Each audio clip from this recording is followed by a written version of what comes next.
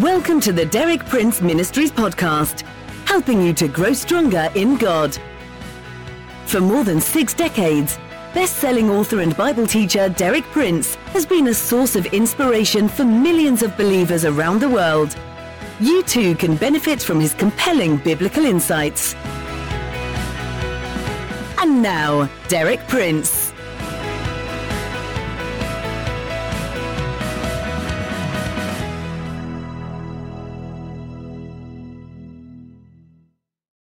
The title of my talks this week is 12 Steps to a Good Year. They're specially designed to help you find God's highest will for you in this new year. My talks are based on the Epistle to the Hebrews. 12 times in this epistle, the writer says, "Let us." These words indicate a resolution, a decision. But they also indicate one that we have to make together with our fellow believers.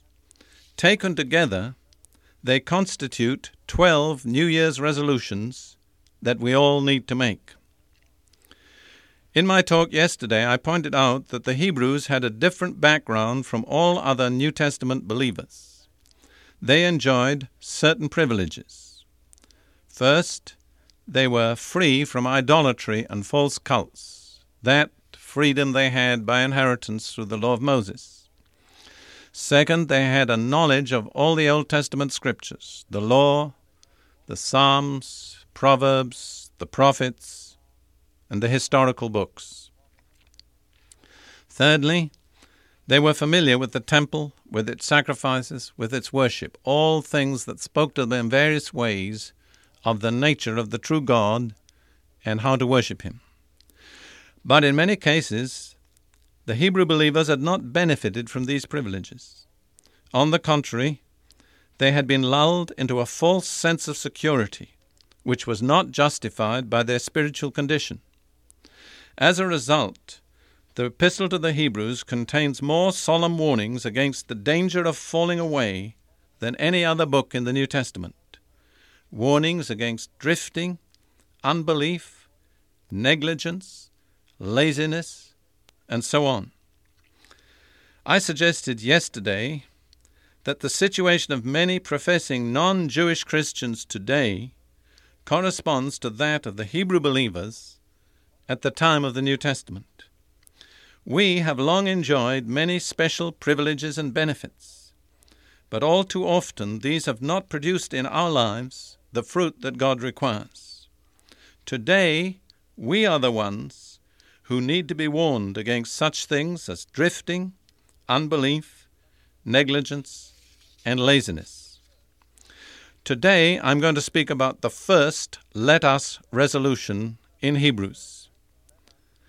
If we did not understand the background of the spiritual condition of the Hebrew believers, this first resolution could really take us aback. But in the light of that background, we can see that it's very appropriate. In fact, absolutely necessary. This first resolution is found in Hebrews 4, verse 1. Therefore, let us fear. That's the first of these 12 resolutions. Let us fear. The verse goes on like this. Let us fear lest, while a promise remains of entering God's rest, any of you should seem to have come short of it. So that's the first resolution. Let us fear. You see why? Because of their presumption, because of their false security, because of their laziness, because they hadn't availed themselves of all the privileges and blessings that they enjoyed in a special degree. The writer to the Hebrews also gives them a specific example of why they should fear. And this example is taken from the past history of the people of Israel. It's based on the experience of the Israelites in their journey through the wilderness from Egypt to the Promised Land. And it's what God says to them there. It's quoted from one of the Psalms, but it's what God said to Israel in connection with their attitude and their conduct at this time of wilderness wandering. These are the words in Hebrews 3, 7 through 15. So, as the Holy Spirit says, today, if you hear his voice, do not harden your hearts as you did in the rebellion during the time of testing in the desert or the wilderness, when your fathers tested and tried me, and for 40 years saw what I did. That is why I was angry with that generation and said, their hearts are always going astray, and they have not known my ways. That's a remarkable fact. God brought that whole generation out of Egypt by many miraculous wonders, but nevertheless, because of their subsequent conduct, he was angry with them. Then the scripture goes on, and it's God speaking. So I declared on oath in my anger, they shall never enter my rest. Now the application. See to it, brothers, that none of you has a sinful, unbelieving heart that turns away from the living God.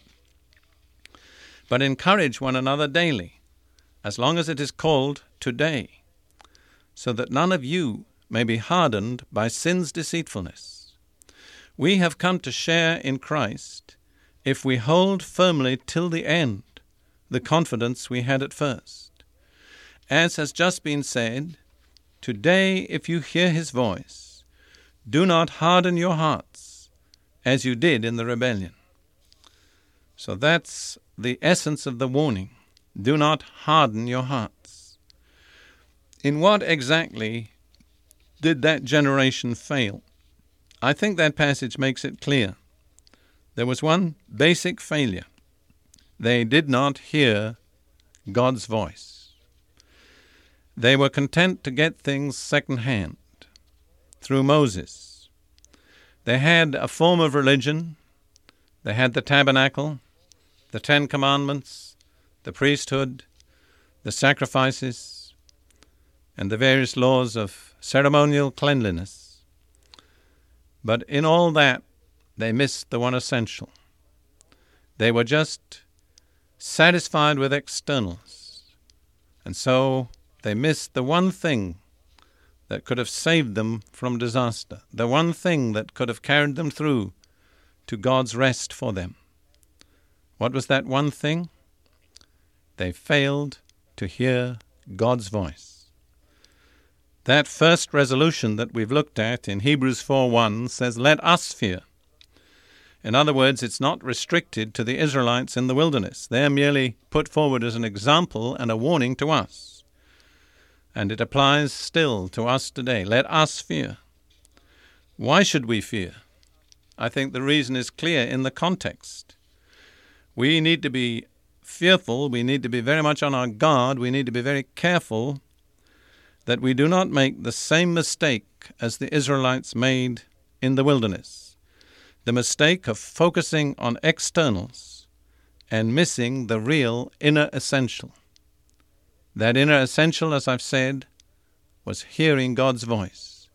You see, this principle runs all through the Bible. The one basic essential for a right relationship with God is to hear his voice. Jesus says the same to us as his disciples in the New Testament.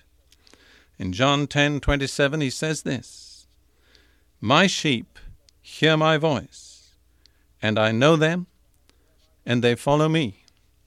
I believe perhaps that's the clearest and simplest description of true Christians found anywhere in the New Testament. When Jesus says, my sheep, he's speaking about those who truly believe in him, those whom he acknowledges and accepts, being himself the good shepherd. And he says 2 things about them, very simple. The first is, my sheep hear my voice. Second, they follow me. That is true of all real Christians. They hear the Lord's voice and they follow him. It isn't possible to follow the Lord if you don't hear his voice. The pattern of the Oriental shepherd and his sheep is very clear. They followed the shepherd because they heard his voice. If they didn't hear his voice, they couldn't follow him. So the essential then is to hear the voice of Jesus and to follow him. And the danger is that we make the same mistake that Israel made in the wilderness, that we're preoccupied with externals, with religion, with ceremonies, with laws, but we miss that basic inner essential, hearing the voice of the Lord. I want to urge upon you today the importance of learning to hear the Lord's voice. You see, that's not just a set of religious rules. It's not even just reading the Bible, though that's good. It's not even saying prayers. It's having that intimate personal relationship with the Lord where He can speak to you directly and personally, whether it's through the Bible or some other way. Jesus didn't say, "My sheep read the Bible." It's a good thing to read the Bible if you hear the Lord's voice. But believe me, many, many people read the Bible but don't hear the Lord's voice. The essential thing is that you hear the Lord's voice. I want to promise you this, that if you will make this your first step into this new year, you will be a better person by the end of it. So please accept this as the first resolution. Let's fear that we don't make the same mistake that Israel made. Let's cultivate hearing the Lord's voice.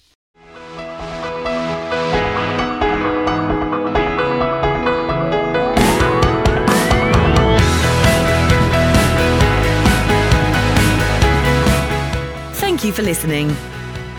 For more inspiring teaching, visit our website at dpmuk.org/podcast. And like our page at facebook.com/dpmuk to join our online community. Derek Prince, teaching you can trust.